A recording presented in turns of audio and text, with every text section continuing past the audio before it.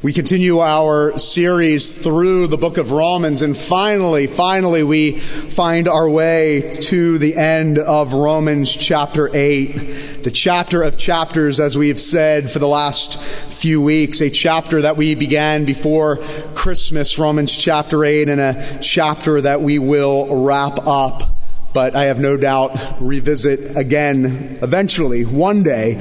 But for the sake of this series, we wrap up Romans chapter 8 this morning. In Romans chapter 8, we've been dealing with the ultimate theme and the idea of the adoption of God. Think about the beautiful things that we've learned in the book of Romans. We've learned about our sanctification. We've learned about our justification. And here we, in Romans chapter 8, spending several weeks talking about the good news and the reality of our adoption in Jesus Christ, our adoption as sons and daughters with all of the rights and all of the privileges of a son and daughter of God. And for one final week and one final message that Paul has, he wants to drive this reality home, that regardless of what is going on in your life today, he wants us to be reminded of the Father, the sovereign love of a sovereign Father who will never, ever, ever let us go and abandon us. It is the love of the sovereign Father that Paul emphasizes here at the end of Romans chapter 8. So Romans chapter 8, we'll read together verse 28 through 32, and then verses 37 through 39. This is the very word of God that is preached to you this morning. And we know that for those that love God, all things work together for good, for those who are called according to his purpose. For those whom he foreknew, he predestined to be conformed to the image of his Son, in order that he might be the firstborn among many brothers. And those whom he predestined, he called, and those he called, he justified, and those he justified, he glorified. What then shall we say to these things? If God is for us, who can be against us? He who did not spare his own Son, but gave him up for us all, how will he not also with him graciously give us all things? Verse 37. No, in all things we are more than conquerors through him who loved us. For I am sure that neither death nor life, nor angels nor rulers, nor things present nor things to come, nor powers, nor height, nor depth, nor anything else in all creation will be able to separate us from the love of God in Christ Jesus our Lord. And the grass withers and the flower fades, but isn't it so good that the word of our God, it stands forever. Amen. Having a worthy father can make all the difference. Having a worthy father for a little boy or a little girl can make all the difference in the world. And it's here in this passage that we just read that Paul wants to end the chapter on the most emphatic note, in case there was any question, any doubt about the love of God the Father, the sovereign love of the Father towards his children in adoption. He wants to leave the reader, he wants to leave the listener, which is you this morning, with no doubt whatsoever, no questions in your mind about the gravity and how profound the love of our sovereign Father is. He wants to end this chapter with the most emphatic language, the most hyperbolic language that he uses there at the end, those words that we just read. Nothing high, nothing low. Not even the rulers of the principalities of darkness, that there's nothing in creation or on the earth below or the heavens above that could ever separate us from the love of God the Father. How secure, how deep, how loved. Paul wants us to have no doubts about who our Father is. The first thing that we see here regarding the love of our sovereign Father, the first point in this passage is we see a Father who never rests. He is the Father who never rests. In verse 28, we read of God the Father who is always at work. Paul says, or what he does not say is, I think, or I hope so. Paul says what? I know. For this we know in verse 28. What does Paul know? Without a shadow of a doubt, that for those that love God, God works all things for the good, for those who are called according to his purpose. Verse 28 speaks of a Father who is never at rest, speaks of a Father who is always at work. Now notice that Paul does not say that all things are good. There's no surprise to us, right? That Paul does not say that all things are good. But what he does say is all the things for all those people who love God and are called according to his purpose, that God, even on your worst day, even in the messiest of circumstances, that God is always at work. He is the God that never rests. Now it's important to link verse 28 with verse 27. Last week we read in verse 27 that God does what? What does God do in verse 27? He intercedes through the Spirit for the saints according to what? The will of God. So verse 27 says that God works according to the will of God. He intercedes according to his will. In verse 28, according to his power. So that we need to understand that as children of God, that God does not answer our prayers according to our purpose, according to our wills, but he does answer prayers according to his purpose and according to his power. And it only makes sense. Who's the parent in this relationship? God. Does the parent in any relationship, when their son or their daughter is crying out for help, give the child what they think is best for them? No. The parent gives the child in their time of need what the parent thinks is best for the child. Likewise, God our Father, as the ultimate perfect parent, looks down upon his children and does not ignore us in our time of need, but does not necessarily give us what we want according to our purpose and our desires. God gives us what he knows is best for us, according to his purpose and his desires. But make no mistake and never fear and have any doubt that God is always at work. On the worst day of your life, God is always at work for those that love God and have been called according to his purpose. Every night, when we tuck our children into bed and the lights go out and they don't want mommy or daddy to leave the room, we pray this prayer. God, help us to remember that while we sleep, we know that you never sleep. God, that while we rest tonight, you are the God that never rests. You know what? We are nothing more than just grown-up little boys and grown-up little girls that still need to be reminded every single day that God is not resting and that God is not sleeping. That there is nothing that Paul wants us to understand for those that have been called according to his purpose. There is nothing that is outside the will and the power of God. And don't we love that as good news for us this morning? To think that life and the world could be in our hands, we can't do anything but mess it up even more. But thank God that our lives and this world is in the hands of a sovereign God in which there is nothing outside of his control. Not the smallest molecule on this universe is outside the sovereign control of God. And thank God for that. Involved in every detail. No such thing as luck in the economy of God. He is the Father who never rests. He is always at work. But then Paul wants us to understand that this Father who's adopted us in Christ is not only the Father who's never at rest, but the second thing he wants us to see, that he is the Father who does everything. He is the Father who does everything. In verses 29 through 30, he is the Father who does everything from beginning to end. In verse 29, he says that he is the God who foreknew us. For whom he foreknew, he predestined to be conformed to the image of his Son, in order that we might be the firstborn among many brothers. Paul introduces us to this idea of foreknowledge, the foreknowledge of God. Now, what does this mean exactly to Paul? What is the foreknowledge of God? For those who he foreknew. Now, this is what it doesn't mean.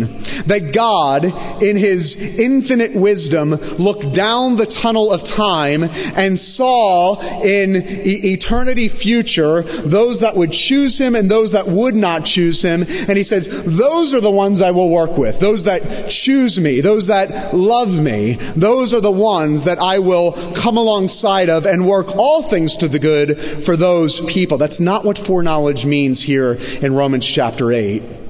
Knowledge here is the same knowledge that we see in Genesis chapter 4. In Genesis chapter 4, it says that Adam knew Eve and she conceived a son.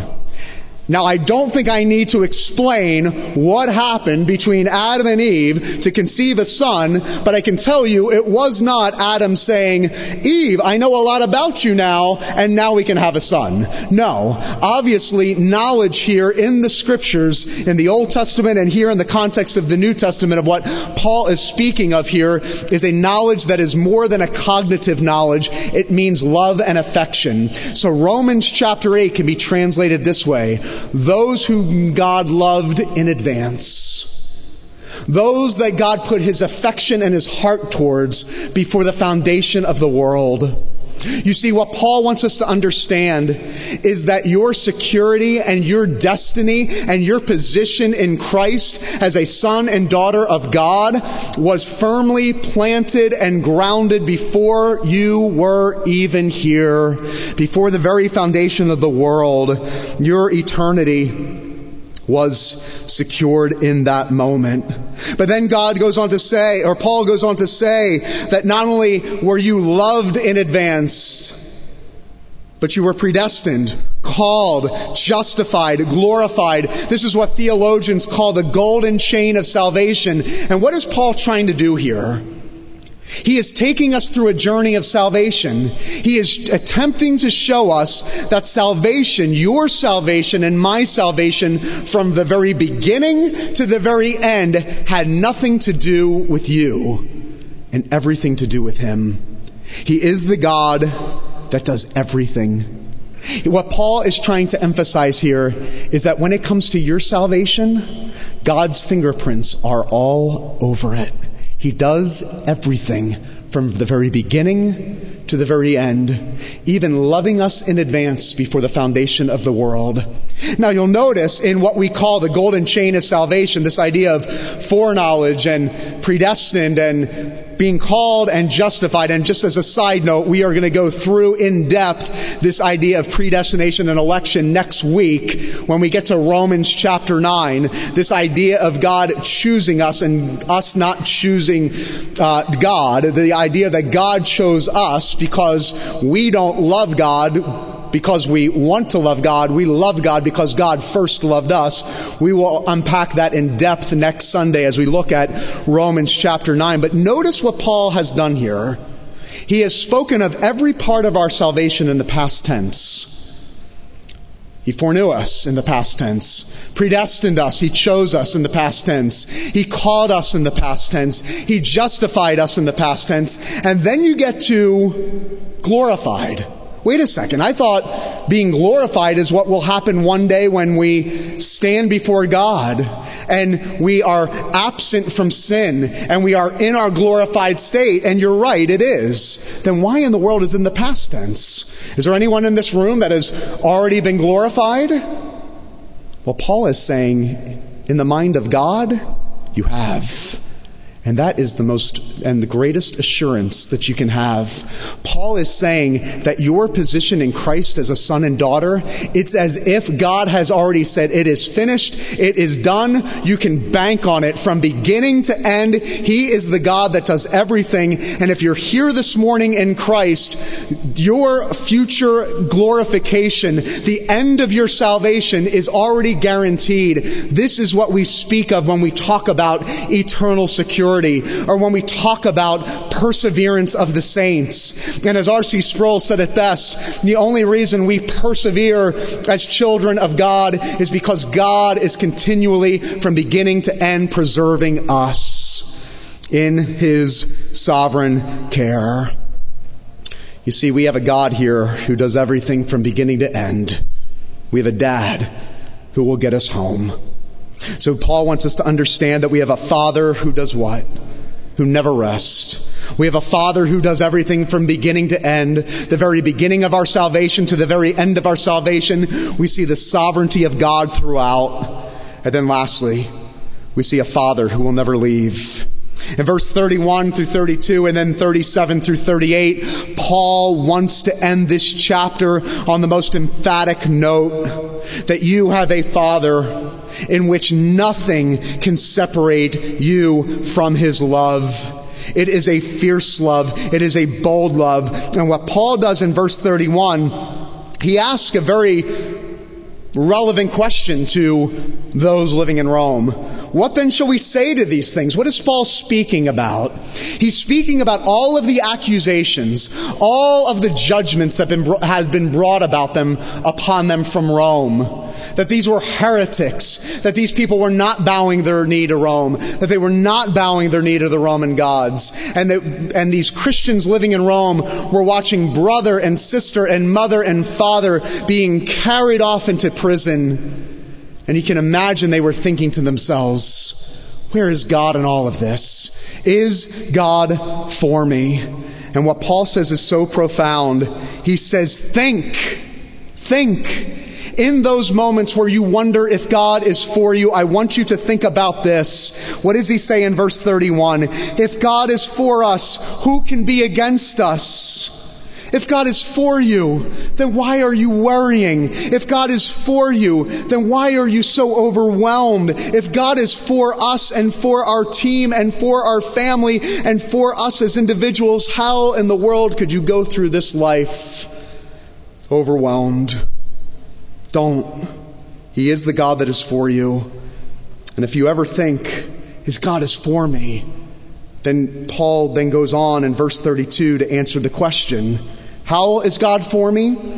In verse 32, he who did not spare his own son, but gave him up for us now, how will he not also be with him and graciously give us all things? You see, what Paul is saying here, do not miss it. On those days where we wonder if God is for us or whether God is against us, you can answer it by saying this: if I am in Christ today, God is not only for me, he has to be for me. Why?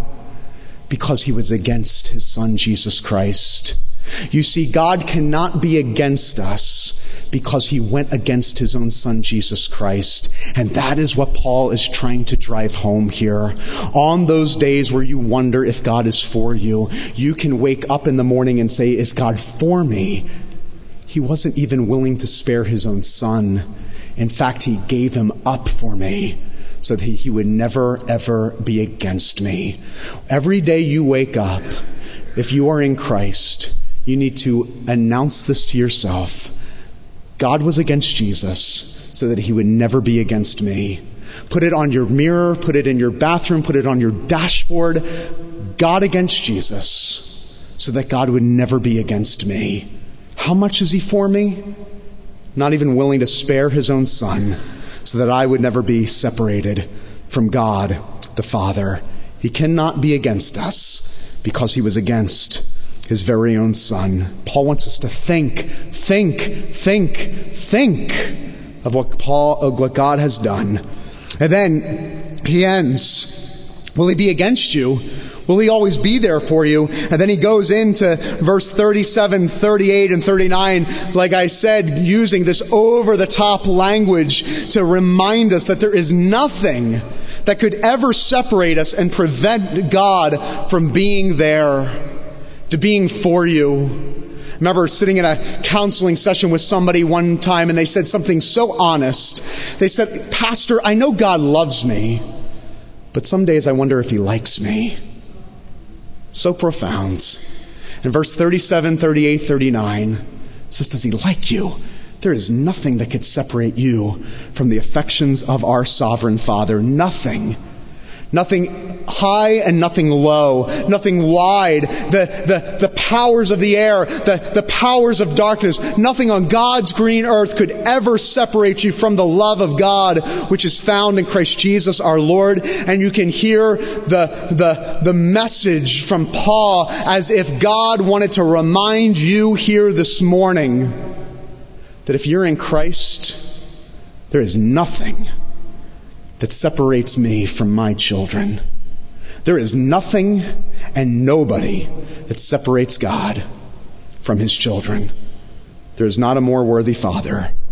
He is the Father we long for. A few years ago, I came across this reflection on Father's Day. It was a Father's Day article printed in the newspaper, and it was a reflection from a grown man about his father. And this is what he said. He said, I can still picture my dad bouncing me on his knee, coaching me in Little League, showing me how to shine my shoes, helping me reel in my first fish, and telling me stories about his early days as an undercover detective on the Dayton police force. I could still hear him saying the words, son, I love you. I can imagine him messing up my hair, wrestling with me on the living room floor, and sharing a hot dog with me at a Cincinnati Reds game. I could still see him puffing up his chest when he talked about me to his friends. He was proud to be my dad. He would do anything for me. I was his son. He was my dad. I was a chip off the old block. I can still see all this and much more, but I can't see it in the reservoir of fond memories. Instead, I recall it from an imagination and yearning that wished then and wishes now that it were so. My dad left home when I was 3. I never knew him.